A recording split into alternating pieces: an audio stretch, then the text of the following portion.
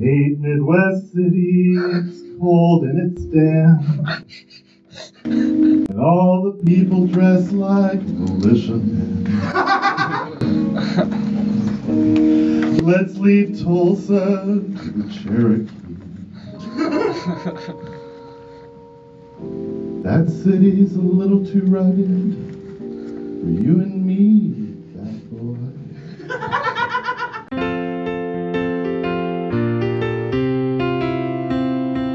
A couple members of the Randy Newman fandom discussing one of his songs at random, followed by another that's a cover. It's Wheel of Randy. Well, if you don't be my little woman, and I won't buy you a doggone thing. Hey, it's Wheel of Randy, the number one Randy Newman podcast in the world and Canada. We are part of the Good Trash Media Network. If you're new to the show, you should probably follow us on Twitter. Go to the pinned tweet and there will be an episode guide. That way, when we talk about a certain song, it's easier for you to pause the podcast and listen to the song that we have in mind. I'll have links to everything up there. So go to Twitter at Wheel of Randy, go to the pinned tweet, and that'll get you to where you need to go. Wheel of Randy is brought to you by Wade Engineering, and that's it. Let's start the show! It's Wheel of Randy. Folks, we got Abby Crutchfield today. Say hello, Abby. Woo! Hi, Dan. Thanks for having me. Abby is one of my favorite Twitter followers. She posts really great stuff. And then I was going through her feed and I realized almost everything that she retweets, I ended up liking without even realizing it's coming from her. You and I just got great mutual taste. So Synergy. yeah. And boy, that's a rare thing. Abby is a comic out of Brooklyn. That's right. And very excited about your project with Hulu that you had last year. Tell us about that. I host Up Early Tonight. It's now streaming on Hulu. It's a late night talk show by moms for moms, but I have a lot of non-mom friends who enjoy it as well. It's just a funny late night show. It starts with some monologue. We throw it to a panel featuring some popular comedians you might know and love, Ophira Eisenberg, Esther Steinberg, and Amina Imani. And then we have interspersed with sketch. We cap off the show with some stand-up. It's very cathartic for parents, but it's also just funny because it's super irreverent and real and down to earth. So it's called Up Early Tonight. I host it. Watch it on Hulu. My wife thought this was such a brilliant concept because she was thinking back to days when she was up at 2 or 3, feeding the baby. And I asked her, and this was in the late 90s, early zeros, what did you watch at 3 a.m? And infomercials. For sure. Headline news, back when there was such a thing as headline news. Yeah, infomercials definitely are what I'm used to seeking out. And now in the age of cable, you can certainly find like an old Andy Griffith episode or something. But I was just get sucked into like, even if it wasn't about a gadget that you needed, if it was just about a coin collection, I would feel like, wow, commemorative coins are so mesmerizing. You just turn them slowly. It's I think I was groomed by Price is Right, the way people like delicately fondle boxes of rice-a-roni. Yeah. It's so soothing to me. So just watching a close-up of fingernails touching coins was good. I was like, this is lovely. Are you old enough to remember Wheel of Fortune when they had to buy stuff at the end of every round? Wait a minute, buying a vowel? No, I don't think I do remember that. What happened? Okay. It didn't used to be you won cash. If you solved the puzzle and you had $2,000, you had to buy $2,000 worth of crap from their showcase. And it was always stuff like a ceramic Dalmatian for $75. The prices would be outrageous and you couldn't haggle. No. I remember a show that was geared towards kids that was a game show. And at the end, they would have the prizes that you could potentially win all on display. So it sounds like the setup that you're describing where it's like, well, let's cut to the prizes you can have.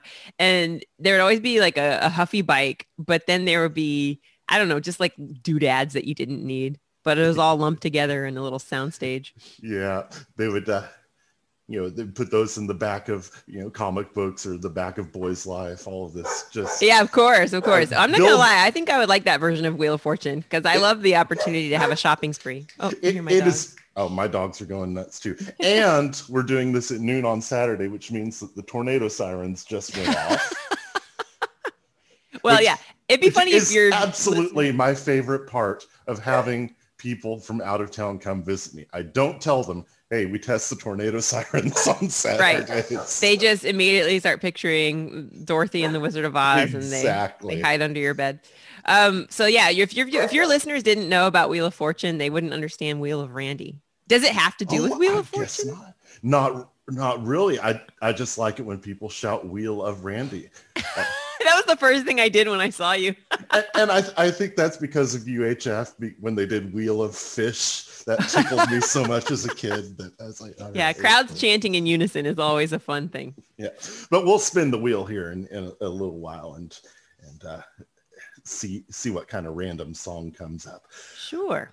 Now, you're Randium song. Randy song. Yeah. You're from the Midwest too, right? I meant to say that a long time ago when you asked if I'm hailing from Brooklyn. I've been in Brooklyn for 15 years, so I feel like a New Yorker, but I was born and raised in Indianapolis, Indiana. You ever get back? Oh, yeah. Twice a year. I have all my family back there. So, and I have a toddler now. So she's got to see her cousins and stuff. So we definitely trek out there for family time, but I don't go out there for sightseeing because I grew up and did all the things that a tourist can do. So even the 500, I'm just like, eh. Yeah. All right. Okay. You haven't been to Indianapolis for a long time. You get back. What's the first restaurant you've got to hit? You know what I want to do now because there are always new restaurants. Now I always tell myself I'm going to look up to see what the buzz is, what's new out here. So, but my favorite things to hit up are Pizza King. It's a very small pizza chain that chops up their pepperoni and serves it on a thin crust pizza. So that's my jam. And they cut it. They don't cut it in pie slices, like little triangles. They cut it in rectangles, even if the pizza is round. And my husband likes to hit up Skyline Chili. So I guess we're big fast food people when it comes to the Midwest. I don't know anybody from the Midwest who isn't nostalgic for fast food. Exactly. There is one sushi place here in town that even when I go to the coast, when I come back, I was like, okay, no, I like my sushi, Nico. Nice. They know me. So where are you located? I'm in Oklahoma City. Oh, nice. Okay. Yeah. See, I've never been there, so I don't know what the cool stuff is. But I mean, yeah, if you want to be cosmopolitan, there's a downtown, there's a bustling area. There are all different kinds of cultural foods. You don't just have to stick with grease and cheese. But but I usually hit up, the comfort foods first. All right. Let's talk about your stand-up because you've got tons of I hate to say content. I hate that word, but there's tons of your stuff online, and it seems like you've done a really good job keeping active during quarantine.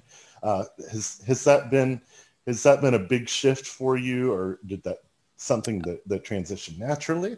Oh, I think my career was impacted to a degree for sure. I mean, just how, daily I was used to getting on the train and going into the city to audition regularly and then shoot things or perform live. And that wasn't happening. And also in the beginning of the pandemic, we were trying to figure out what is the quality of a virtual show? Is it something audiences want? Is it something that the producers that made normal live shows are all now getting into? Or is it a wild west of people who've never tried comedy before just trying to be online? So there was a mix of both. It was like slowly the comedy club owners started to get on board about performing, having requirements for their shows so that it would mimic the feel of a live show as best you can.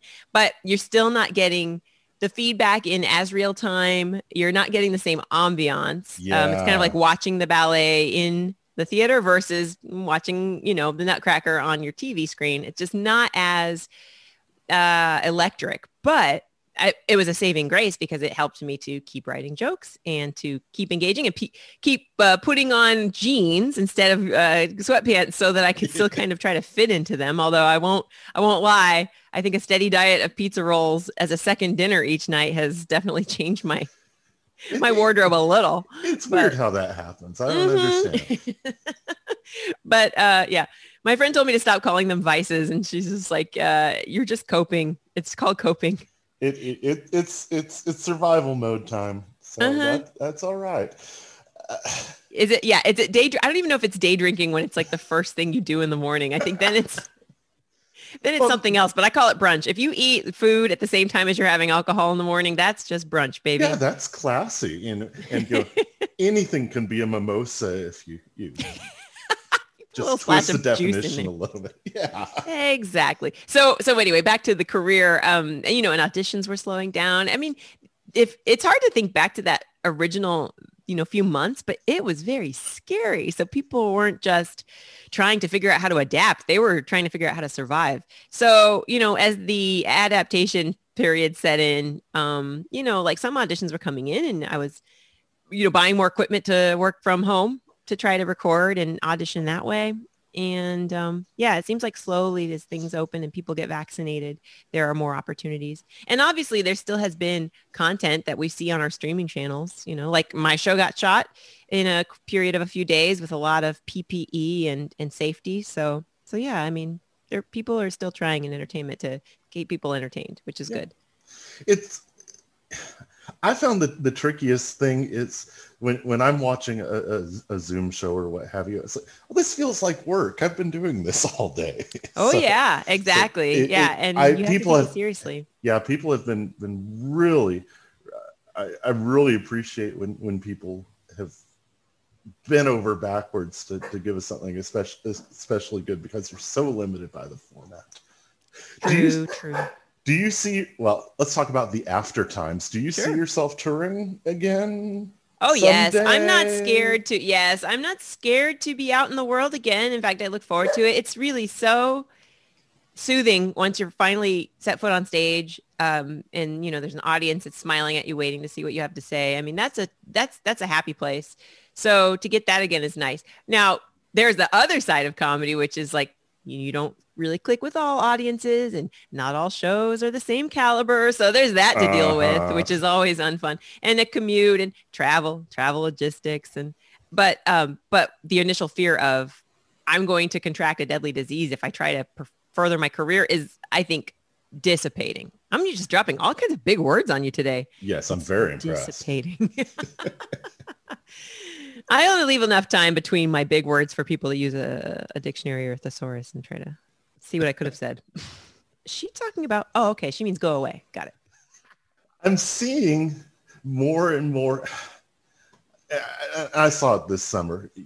Here, I don't know what it's like in day-to-day life for you, but in this part of the country, people are not taking this seriously.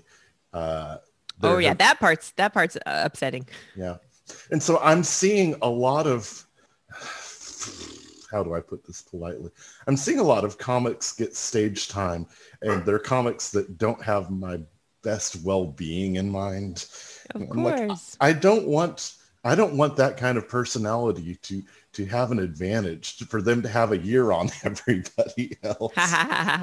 Well, they won't last long in the game. I can tell you that. I mean, the trick to having a career in comedy is to stay in it and try to do everything you can to stay in it and get better. You don't want to stay in it forever and not change at all. So if you're working on yourself and you're not leaving, then eventually your hard work pays off and, your caliber shines through.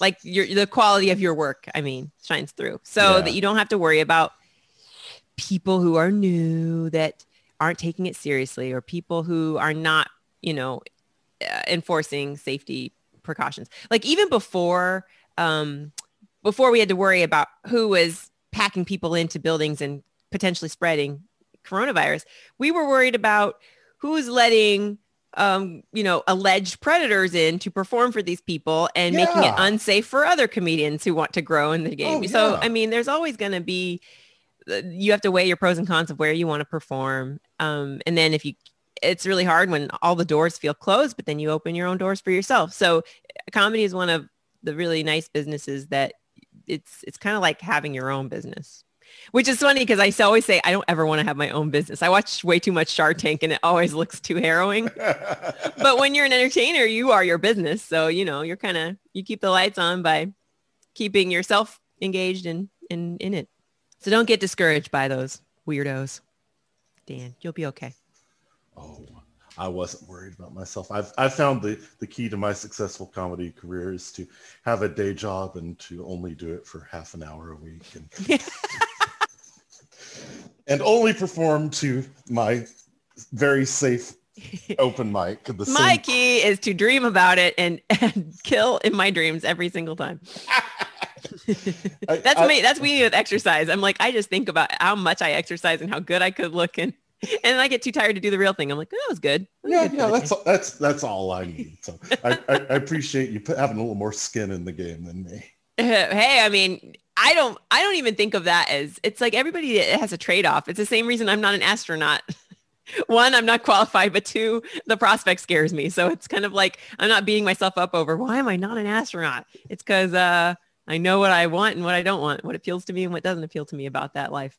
I love that old Mitch Hedberg joke about riding in a cold air balloon. I'm scared of heights and I don't want to leave here. So.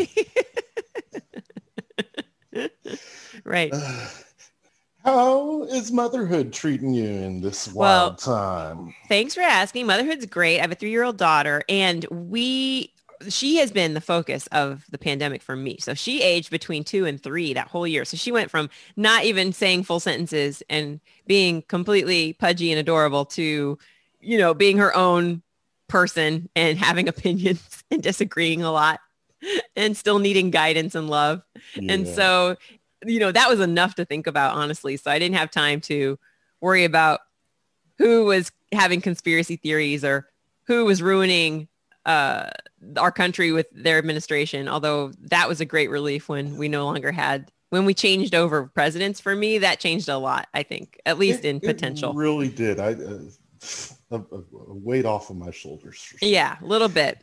Yeah. Just the reprieve from hearing about the same news over and over again. It was like Groundhog Day, but worse. It was just like every day was sadder.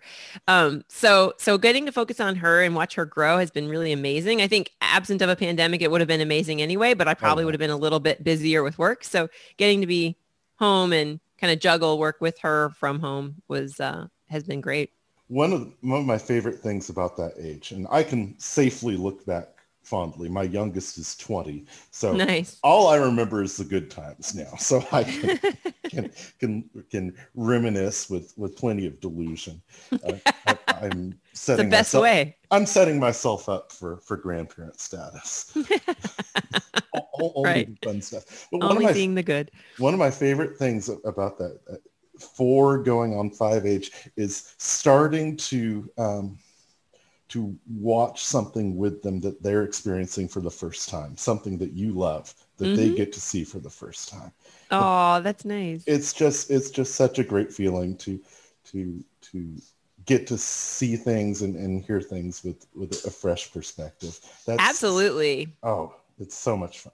I'm trying to think if there's anything I've done like that. I mean, they're certainly introducing her to everything, and watching her experience it for the first time is fun. And it makes me go, oh yeah, I should pay attention to how yummy ice cream tastes too, instead of just eating it while staring at a wall.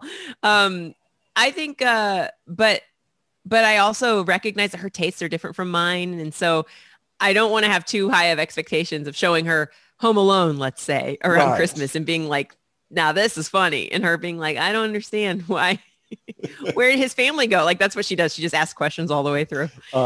She hasn't seen that movie yet, but just like that, I could see her just, taking all the fun out of it for me because she's missing whatever it was I got about it. So we'll see, but I'm sure. And now that you've said it, it's going to happen. I can't wait till that happens. Oh yeah. When that part of the brain develops, it's really something special. What do kids listen to these days? What's kids' music? I mean, My kid is crazy for certain folk singers or like baby singers. Like they're like ours. I mean, my generation had Raffi for children's songs, Sharon Lois and Bram. Right. Besides just regular, you've got Maria and The Sound of Music singing, musicals. Like grew up on musicals too. But right now, I think there's like a cool trendy vibe where it's like original songs by very talented musicians. One man or group in particular is Casper Baby Pants, and another woman is Vered, and Vered. I'm just spelling it out so people will look her up. And Lisa Loeb is killing it with the kids songs. She has so many albums that I will rock out to with this kid. I had no idea. Wow. She's killing it. And so, yeah. So, and I haven't discovered if there are any people of color who are making children's songs, and maybe in other countries or different cultures there are in different languages, but that's my next thing I need to explore, because I need more than just folk music or happy, jaunty tunes. It's like kind of a soft rock vibe. I would like some hip hop, some rap, but fun, besides Hamilton. Hamilton's a great. Kids love Hamilton. It doesn't matter what age they are. They just skip over the concepts they don't understand and they just sing the hook. Too bad the fourth word in it is bastard, but what can you... But she doesn't, all of it. It's so heavy. That whole album is heavy, but she misses all of it. And she's just like, the room where it happened. She just loves to say the room where it happened. Yeah. Oh my gosh. I am so, it's about murder. The whole thing's about murder. Subterfuge, corruption, murder, betrayal. We got in a lot of trouble when my daughter was 7 or 8, is when Chicago came out, and so she's going around doing the cell block tango, and we're getting complaints from the PTA. Why is your daughter talking about screwing the milkman? I said, oh yeah, we're sorry about that. That just we helps, she picked up on that. You're like, if it's any consolation, she has no idea what we're talking about. I didn't know what stuff meant when I would repeat it as a kid. I would tell dirty jokes on the playground because it got a reaction, but I had no idea what I was talking about. I remember I took one home that I heard at school on the playground. I brought it home to my mom. The punchline was, is that something in your pocket, or are you happy to see me? And she was like, do you even know what that means? And I'm like, no. But I knew that once she was like, you're not telling those jokes at the table again. I'm like, oh, okay. All right. Yeah. All right. But I didn't bother learning why it was so offensive. I just was like, okay, I'm not allowed to do that one. Yeah, I was in that boat. I was the youngest of 6, so I'm 4 years old, and they're all playing Cheech and Chong, and they don't realize I'm picking it all. I know the youngest of a group of kids probably grows up the fastest by accident. But it's funny because the baby is still the most dependent person, so you still allow yourself to be innocent for a very long time. It's the best. The youngest in a big group is it's magic. It really is. I get away with anything. Paradoxically, the oldest is the most sheltered and still is like takes on the most responsibility. So like I just have one kid. My middle siblings who are listening just went, Oh, really? Oh, yeah. They had to pull their weight. Okay. Well, I'm sure it varies in a big family. I'm just in a household of 2 myself. I grew up as the baby with one older sister. So it was very much that old dynamic of firstborn, most responsible, dutiful, and then secondborn, can't tie her own shoes kind of thing. Carry me is my catchphrase still to this day. Carry me, somebody. We'll all get carried someday. I know. Yeah, I'll get my wish. Well, I'll see me in a nursing home, but I'll be like someone's like lifting me off my bed to give me my sponge bath, and I'm just proudly smiling like Bob De Niro. Like, we made it. Pretty good. I did it. Well, here's a part of the show, Abby. This is tricky. This is the part called Second Chances. Our pod is a pod of second chances. Great. And I introduced this part about a month or 2 ago because I realized that the reason that I got so into Randy Newman is because I had to give him a second chance. He's someone I blew off as a kid and as a young adult. But when I got into it 8 or 9 years ago, I was like, oh, all those wasted years I could have been listening to this. You know what? I feel that way about Billy Joel. I didn't discover him. I didn't discover him until way late. You're 2 steps ahead of me. My question was, who is your second chance? Well, hang on. Let me just finish this thought. But I'm not there yet with Elvis Costello. Like he's my next one I need to tackle and be like, I should probably look into it because some people just love his voice and his choice, and probably Springsteen. I don't know a thing about like his lyrics, but they hit home to people. So to answer your question, who was my second chance? Yeah. It definitely was Billy Joel, who I heard about all through high school. All my peers in high school, when he would roll through Indianapolis or something, they'd be like, oh my gosh, concert tickets. My parents went and he's so cool. You know, they would just be trying to be adult like their parents. Uh-huh.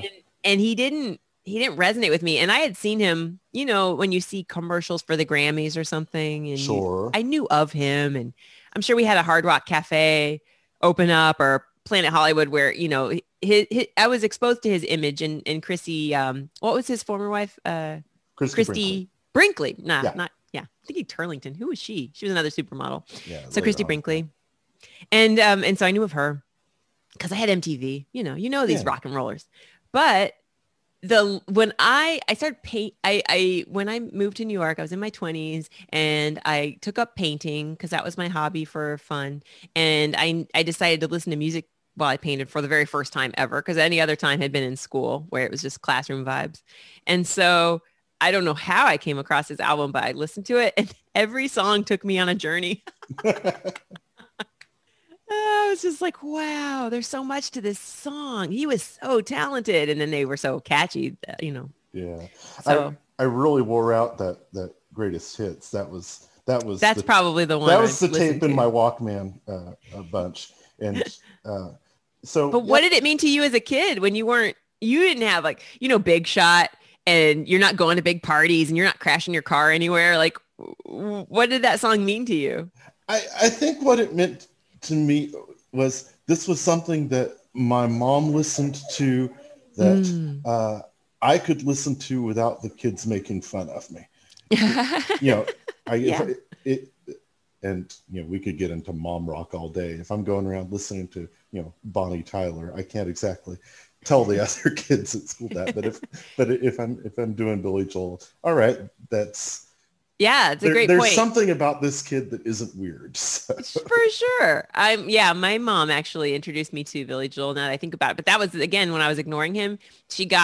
My sister had asked for a Mariah Carey CD for Christmas and she unwrapped a CD and we thought it was going to be that one. And it was Billy Joel. and it had, We Didn't Start the Fire on it. It was a great album. Oh my goodness. But we... Okay, quick timeout. It's like 101 Dalmatians. So pretty much. Let me passing messages along. Be right back. Sure. Just talking. Okay, so you opened that was funny. Do you just have one dog, or I thought I heard two? I have two dogs, but what you were hearing there was my grand puppy. He sounded. I was picturing a basset hound. What is he?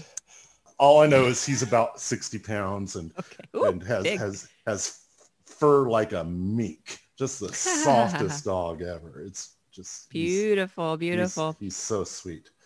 So my sister opened up the CD thinking it would be Mariah Carey and it was Billy Joel. And all we saw at the time was that it just looked like music for my mom. And it was actually pretty cool much later. But at the time it was kind of like, man. Who's this guy? His one record that I think has really stood the test of time is Songs in the Attic. Do you know that one? Oh, well, name some titles off of it. It was Say Goodbye to Hollywood. I Love These Days. No, wow, I have more to discover from this man. Yeah, basically, it was a concert record that he put out because he hated his first three records so much. Oh my! He's like, I'm gonna take the good stuff off of the first three and just put them on a concert album. And so nice. It's young, scrappy, hungry Billy Joel. Ah, don't you love the young, scrappy, hungry phase of any entertainer? Yeah. Even myself, I liked how creative I was. Very prolific with sketch characters and impressions. And now I'm just like, that one doesn't feel like that would be fun. Like, who would see it anyway? But at the time it was like, I got to get on SNL. So I would just try so many things and it was so fun to see, what would I come up with next? I fell into the trap of falling out of favor with artists once they made it. I was like, no, I should be happy for them. Right. But It's easy to judge. It's so easy for we're the listeners, we're the audience. We don't make the content, so it's easy to go, I would do it differently. Yeah. I don't even know how to play piano. I took piano for 4 years, but Billy Joel, he could probably play it backwards if he wanted to. And drunk usually, it seems. Yeah, hey, and I still can't judge because I can't do it. I can't do it half as good. So that's my second chance guy, Billy Joel. Cool. Abby, let's talk a little Randy. Randy makes me happy to think about. I know nothing about his life, so I just like to picture him as a jolly, good fellow. He would probably appreciate that. I'm not sure how true it is, but Is he problematic, or is he not making any negative headlines these days? He's not problematic anymore. He went through his problematic days in the 70s and has mellowed out. Fair. Quite hey, the 70s were a crazy time. Oh gosh. He said that he spent 4 years just sitting by his pool to the point that the gardener had to water around him. Oh, wow, that's depressed. Yeah, he was. When you've got money and you've got early 80s levels of cocaine, it's easy, I guess. I'm sure. You need it. You need everything to be a party, and if it's not, then it's probably feels very bleak. Yeah. That's me trying to empathize, but I have really no idea what it's like. That's all right. So what song did you bring for us to talk about? Oh, let's see here. I know that I wrote it down. The password is I love LA. You've got a friend. Oh, I love it. I thought it was going to be You've Got a Friend in Me because my daughter, that's the first song I presented to her because it comes from Story Toy. Sure. Story Tory? I meant Story Tory. Toy Story. Wow, I didn't know Toy Story was a tongue twister until now. Hey guys, we're really going a mile a minute this episode. I didn't even have time to stop and say, go listen to I Love LA. This is the first track off of Trouble in Paradise. Once you've listened to that, we will be right back. I Love LA. I feel like I have this weird memory that I don't know if it's true or if I just watched too much 80s movies and then it became my memory. But when I was 13, for sure, we traveled to Los Angeles for the first time on the way to Hawaii. My mom, single mom of two, got work in Hawaii doing some medical auditing. She was auditing hospital bills and a random hospital came up. And, it's hard for anybody to take a gig that far away. But my sister and I were at a great age to travel. So she kind of mixed it into a business vacation so she could do work. Nice. It was great. It was such a wonderful memory. And then on the way to Hawaii, we stopped off in Los Angeles. And I remember riding in a car, looking up at palm trees. And my thing, by the way, from from middle school to high school was to, anytime I couldn't drive, was to sit in the back seat and look out the window and pretend I'm in a movie because I had seen so many scenes of someone being driven away. It's always some poignant part in the film where there's like a passenger side view of the person looking out the window in the car. And so I would do that. And the music on the radio, as I recall, was I Love LA by Randy Newman playing as I looked up at palm trees. And I thought, this is perfect. It was so perfect. So I don't know if I'm right or wrong about that memory or if someone can remember what movie that came from, then I'll stand down. But right now I believe that's how it lives in my mind. And I think that was my earliest introduction to him because he has such a distinctive voice. It's hard to miss it when you hear any other song by him. Well, I'm not sure if you're remembering from a movie or not, but you are pretty much describing the music video to this song. Oh no! It's basically him and maybe this, that's what I saw.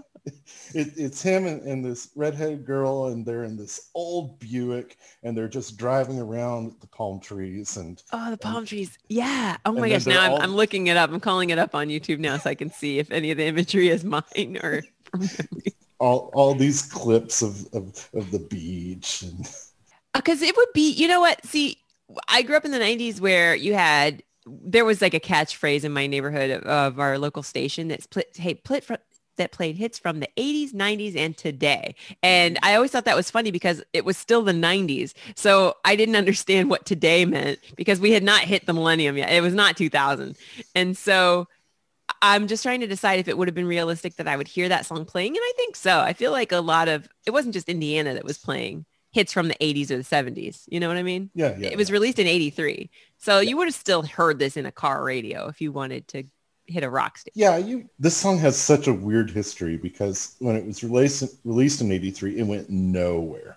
Wow. And then when the 84 Olympics started in LA, Nike picked it up as part of their ad campaign. And so all during the 84 Olympics, this song was on the air during the commercials. Very cool. And so it kind of got a life of its own. And then, all the sports teams started picking it up. Like whenever the Dodgers win, this is the victory song. Of course. Yeah, that makes sense. The Lakers all the time, that kind of stuff. And so it's this song that went nowhere and has just snowballed in the last almost 40 years. I wonder, do you think it was one of the earlier songs that decided to do a love letter to a town or a state and then get it picked up commercially? Or do you think they knew that going in? They're like, oh, once commercials hear about this song, they're going to play it every time you sell this or that. Well, I feel like you have to be mindful of it now today. Everybody knows what they're doing when they sing a song to New York. Yeah, I think Randy was real savvy about that because, he'll sell his stuff to anybody. It's been in every jingle, every soundtrack. He will retool it for whoever's paying.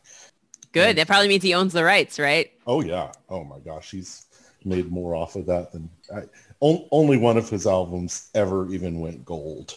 Wow. That's the record with Short People on it. I love Short People. That was the other song I was going to pick. Because I don't understand it, but I'll save that for another episode. You probably have an episode on Short People.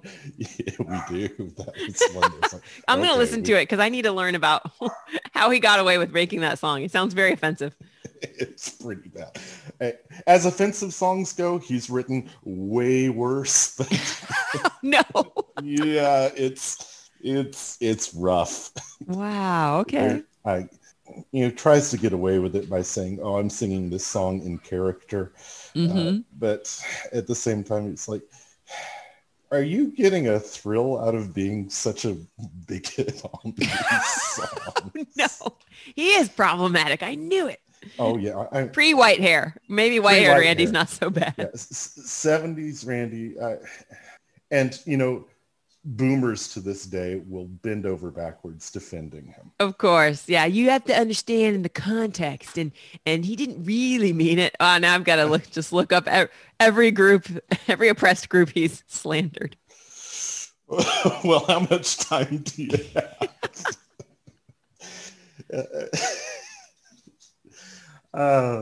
But I Love LA. Like you said, it's on the radio and it's got this iconic thing, and it's in all these movies, and it's got this palm tree thing to it. But the lyrics to it are a lot more complicated. I was just looking them up. It's funny that you bring I've got them in the chat window if you want to. Great. I see. But there are a lot of, if you talk to a native Angelino, they'll say, he's LA royalty. His grandfather was at 20th Century Fox. It's just, he is the city personified. And so he has a lot of little things in this song that are subtly making fun of LA. The line that really stands out is, look at that bum over there. He's down on his knees. That's part of the scenery to see homeless people around. It's like, oh, that's LA for you, baby. Skid Row. But then I've had people say, he talks about the Santa Ana winds. And they say, any from California, when they hear Santa Ana winds, they know that means wildfires. Okay, blowing hot from the north. Yeah, makes sense. He's trying to make it part of this. Oh, That's LA for you. And then at the very end, he starts doing these shout outs to streets, Century Boulevard, Victory Boulevard, 6th Street. And apparently those were like in the 80s, the high crime areas in LA. Interesting. These were places you did not want to be driving in a convertible Buick. Yeah. But that doesn't matter to the fans of this song, especially Los Angeles fans of this song. They're like, oh yeah, we're not a perfect city, but we're going to own it. Sure. Well, like, that's everybody who loves their town. They know what's wrong with it. Only they get to complain about it. Exactly. Only I get to make fun of Oklahoma. Some New York comic doesn't. I'm like, oh, hold on. I'm going to bring out my Will Rogers anthology and we're going to show you what it's really like. But, I can make fun of my legislature and what have you. Of course. Because you have to, why? Because you have to put up with it. It's like you're the one, I wouldn't say stuck there, but you're the one who's committed to the place. So of course you can, it's kind of like, in a marriage, what your spouse's shortcomings are, but you don't want anybody else to point them out. It's like, excuse me, this is not your ride or die. Yeah. So he's owning it here and pointing out all these kind of underbelly things. Sure. And then you have the line that says, everybody's very happy because the sun is shining all the time. Looks like another perfect day. I mean, that's the part you can't get away from. Even people who haven't been there say that about it. Like, you must love the sun. Yeah. It's nice. I lived there for a period of a few months for a couple years to shoot a show. So I got to adjust to the 3-hour commutes, just being stuck on all the different highways, creeping at 10 miles an hour and seeing way too many donut shops and, seeing the poverty. And I would avoid like the very ritzy neighborhoods, but I drove through Beverly Hills a little bit. And sure. So yeah, I mean, I think it's fun. I think every major city in the United States is fun to learn about. I love the video for this. Because, this is 83, so it's early, time in music videos. But he's, just driving around town with this girl, and she could not be more bored. I see her face.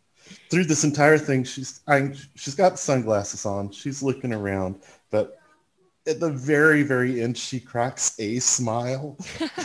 It's like, I am too cool to be a part of this. I like the line says, I'm rolling down the Imperial Highway with a big, nasty redhead at my side. Who wants to be cast as the big, nasty redhead? She's cute, though. Yeah, she's cute. Nasty in the Janet Jackson sense. Yeah. And there are lots of elements to this video that are very early 80s. It's got that Miami Vice. There are 20 butts that you see in clips during this. Yeah. In a row. Yeah, it's like, okay. Yeah, it's 83.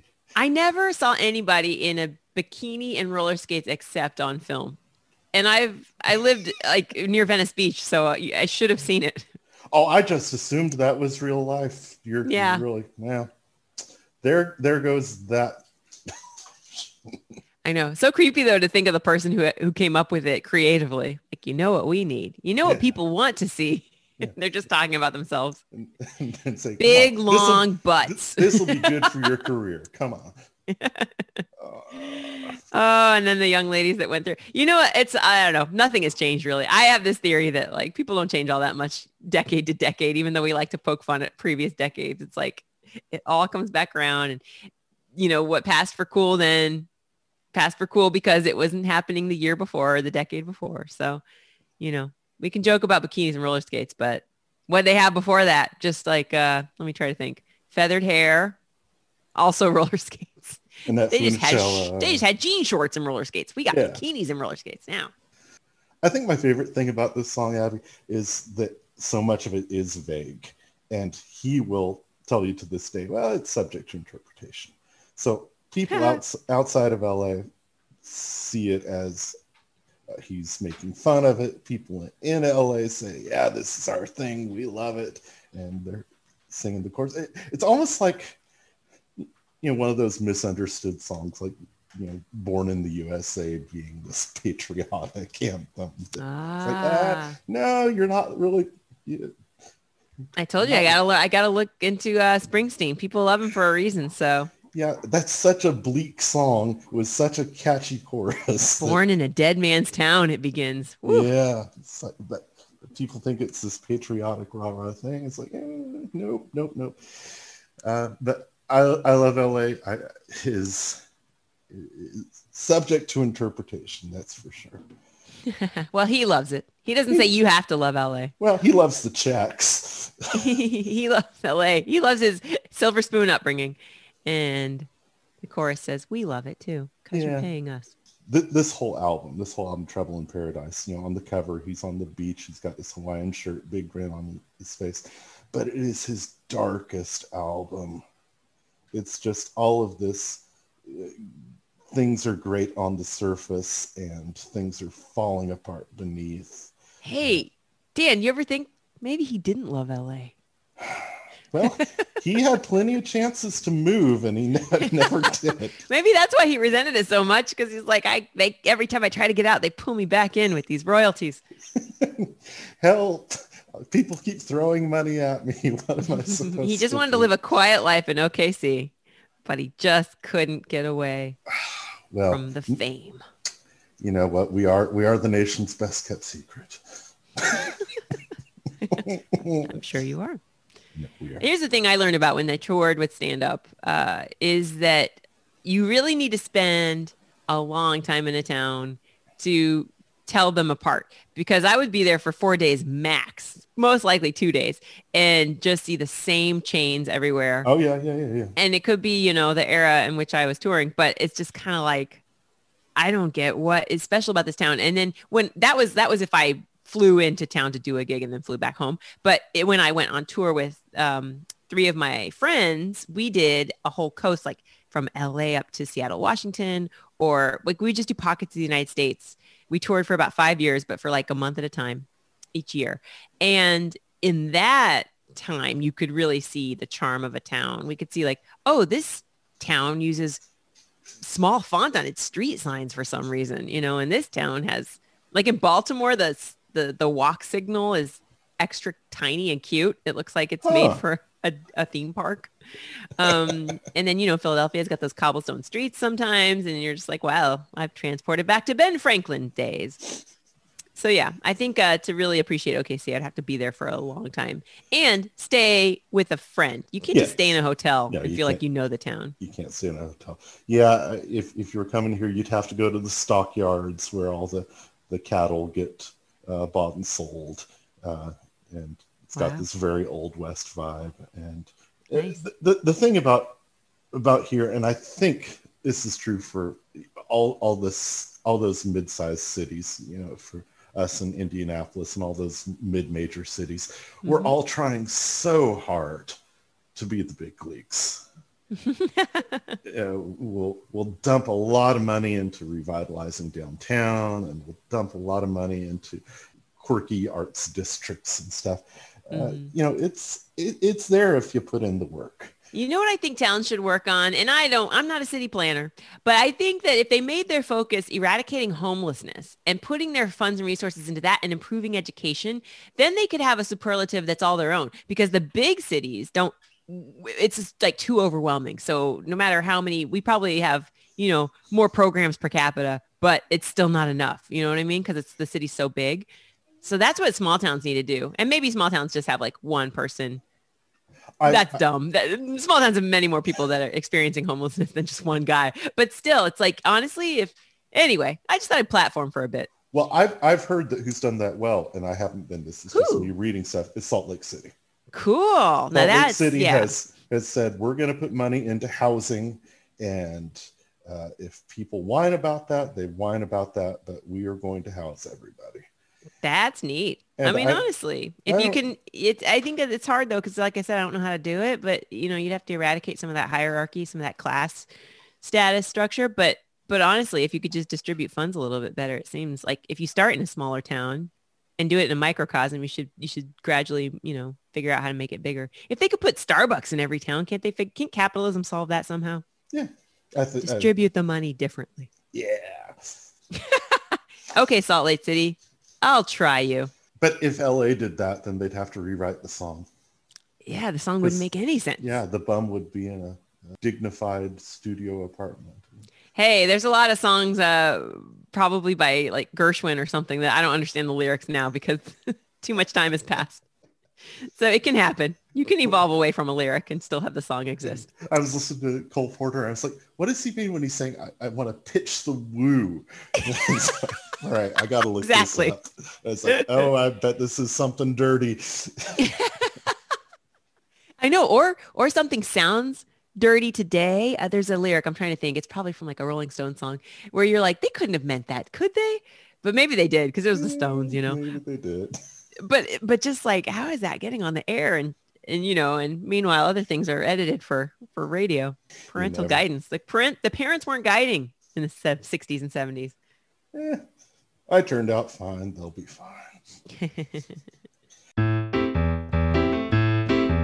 Abby, it's time to spin the wheel. Let's do it.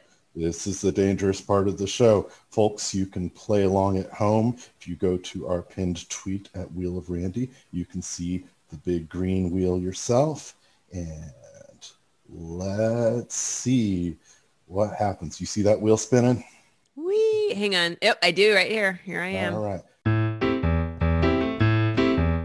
Spin the wheel, spin the wheel, spin the wheel of Randy.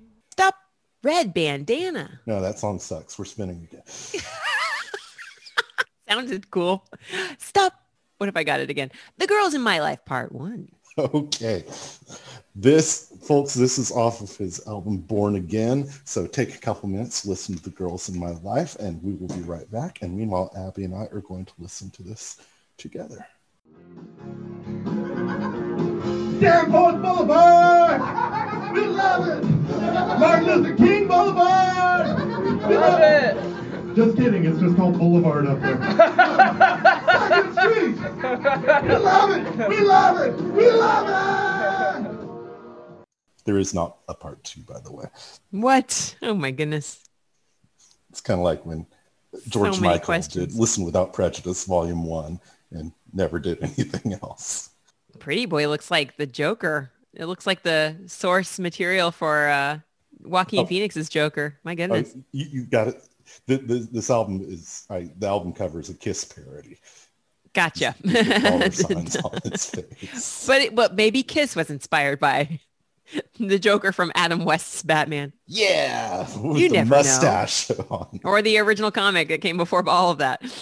That's... Or clowns that came before comics. Oh my goodness. Who knows? Who knows? Marcel Marceau is rolling over in his grave, upset that we're not acknowledging his contribution to Whiteface.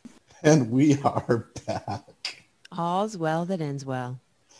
Nice. Yeah. It's so many of his songs are songs about, would-be ladies men. Socially awkward guys who don't quite get women. Gee, I wonder why I love this guy so much. This song, like all of them, it's subject to interpretation, and that's why I want to hear your first impression. What do you think of this guy, and what do you think of what he's saying? Well, at first I thought it was going to be a rundown of all the women that he has had, that he's slept with. But then I thought, well, maybe it's just people he's had crushes on. But then I think overall, now that I've watched the whole thing, it's about the arc of feeling having romantic feelings or desirable feelings in your life. And that's sweet. Everybody can relate to that. You know? I guess so. When he says, "Made my heart go tweet, tweet, tweet," that's puppy love. Then the more exciting people that you see, you meet in exciting places, but he was there with his parents, so couldn't do anything about it. But a girl talked to me. That was enough to keep him going. Now the bakery girl, I can't quite figure out. She essentially played him. She borrowed his car and then she murdered a man or ran over a guy. We don't know what happened to Juan. And then, sometimes you got the crazy girls in your life. And then he went to college. He has 7 women on his mind, I guess, as he's trying to say. I thought about multiple people at once. I cannot figure out the 7. Because I count. Mm-hmm. We have the short girl, the French girl, the bakery girl, the college girl, his wife. That's 5. That's 5. Well, I was picturing it being, these are 7 other ones. He's not even going to talk about. He's just saying, also, there were 7 other people. Because, you go through, By people the in your mind. way. Yeah, like that's the time in his life when it was like, oh, there was everybody. I dated. Yeah. But now I'm married. And then that's just half the story of the girls in my life. I guess the remainder is the daughters, the granddaughters, the nurses that take care of you. I don't know. Oh. Your real estate agent. Yeah, I'd wondered about that. I was like, are these girls after he's married? Is this just he's only telling us that are the other half even more boring than the stories he's telling? Stop. I mean, it could be his mom. It could be all the women who influenced him. It could be Ruth Bader Ginsburg, women from afar who impacted him politically. Okay. You never know. It's just half the story. I love performing this song. This is always in my head. I'm doing a Randy one-man show. That's fun. Whether it ever gets to real stage or not, who knows? But I always start with this song because, first of all, it's super easy to play, and it gets my fingers warmed up. That's fun. You play piano? I do. Cool. Not as well as him. I like to say I play piano about as well as Randy sings. So, do you imitate his voice though? You have to do the mimicry, or do you just sing as Dan? Yeah, I just sing as me. That Nice. Joaquin Phoenix, Johnny Cash. Make it my own.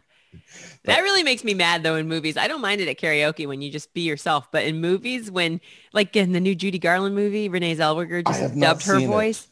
It's a fine film, but I mean, watch it and decide for yourself. But one thing that I wish they would have done is just play Judy's voice, because there's no imitating Judy's voice. So I don't know. And then I think there are other artists. I won't name all of them, but there are other artists that just decide to sing for themselves instead of the original person they're mimicking. And it's like, that's. Do you know about Marni Nixon?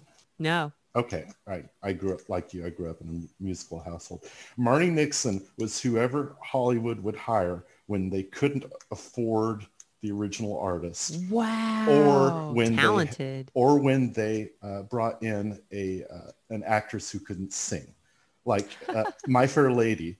Audrey Hepburn can't sing a note, so that's Marni Nixon you're hearing. Okay. And that's really cool talent. She sounds like Julie Andrews, and she kind of looks like Julie Andrews. Okay. But she was the affordable Julie Andrews. Sure. I mean, she was laughing all the way to the bank, I bet. Oh, yeah. And so when I grew up in Seattle, she hosted a children's show.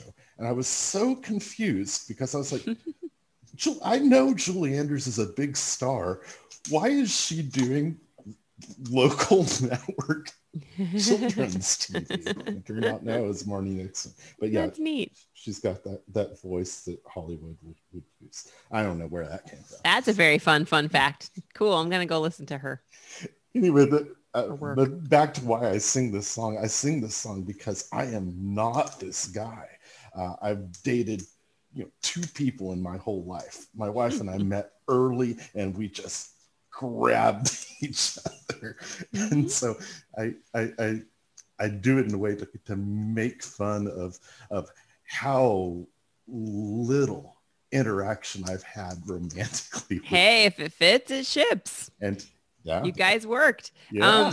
Yeah, that's funny that his song makes you feel like he's a Lothario, because to me it seems like it's an example of like the average non-relationships that you have. It's like, I had a crush here, I had one fling there, I had this experience in college. Like, to me it just sounds like a very basic non-ladies man kind of existence. But yeah, but I'm in your camp. I did not have that many people in my life that I felt, what do you call it, a committed attachment to. Yeah. Who's this guy trying to impress is what I don't understand. Why is he bragging so much? Yeah. This is just scrawled on a bathroom wall. That's all this is. So I guess it's a matter of perspective. So that is the girls in my life. Sweet. Next part of the show is called This Week's Cover. This week's cover. I was surprised. I thought there would be a lot of covers of I Love LA out there. The Chipmunks covered it. But that's fun. Yeah, but the one that I'm going to share a link on in the Twitter page is this was done by the band OMC. How bizarre! Oh yes, definitely. Those guys did a cover of this. Apparently, it's on the soundtrack to the Mr. Bean movie. Oh, I've seen the Mr. Bean movie. Yeah, but they take this kind of nice, a much mellower take on I Love LA. So audience, you can go listen to that. All right, Abby, that's about it. You have been a great guest. Thank you so much for doing this. Thanks for having me. You've been a very fun host, and you've taught me a lot. I've been taking notes this whole time of things I'm going to look up later. Well, go into the Randy's catalog with your eyes wide open, because there's a lot of problematic stuff out there. I'm going straight to Wikipedia to read about the trials and tribulations of this man's life so that I can really understand these lyrics and where they're coming from. Yeah, the really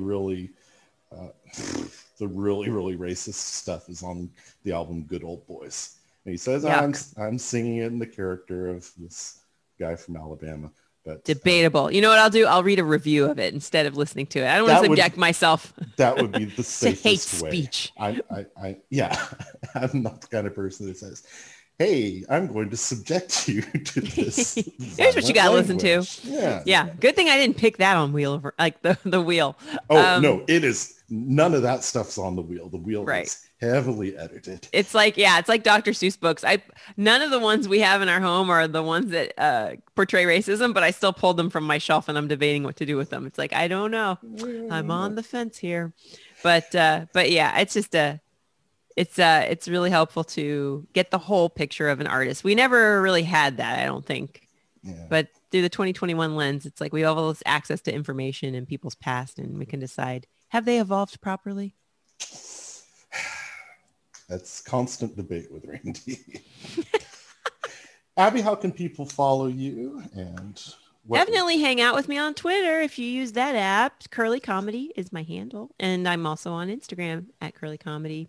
I have some other social app presences, but I'm never there. So that's like, I could say Snapchat, Pinterest, TikTok, MySpace, but you won't find me there. Those are more time capsules. There you go. So yeah, I engage regularly with people on Twitter and Instagram, and also you can enjoy Up Early Tonight on Hulu if you want me to make you laugh from the comfort of your couch. Also, I have live comedy shows. I perform virtually, and if you're in the New York area, live before, touring may happen at some point. But for now, you can just stay tuned to that on either of those social platforms. You can find out where to see me perform next. Excellent.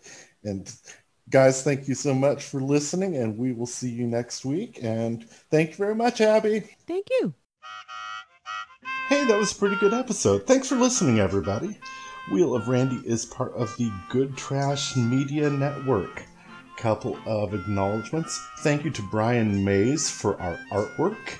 You can find Brian online. He says Facebook's the best place to get hold of him. You search for Brian Mays Art and you'll find him.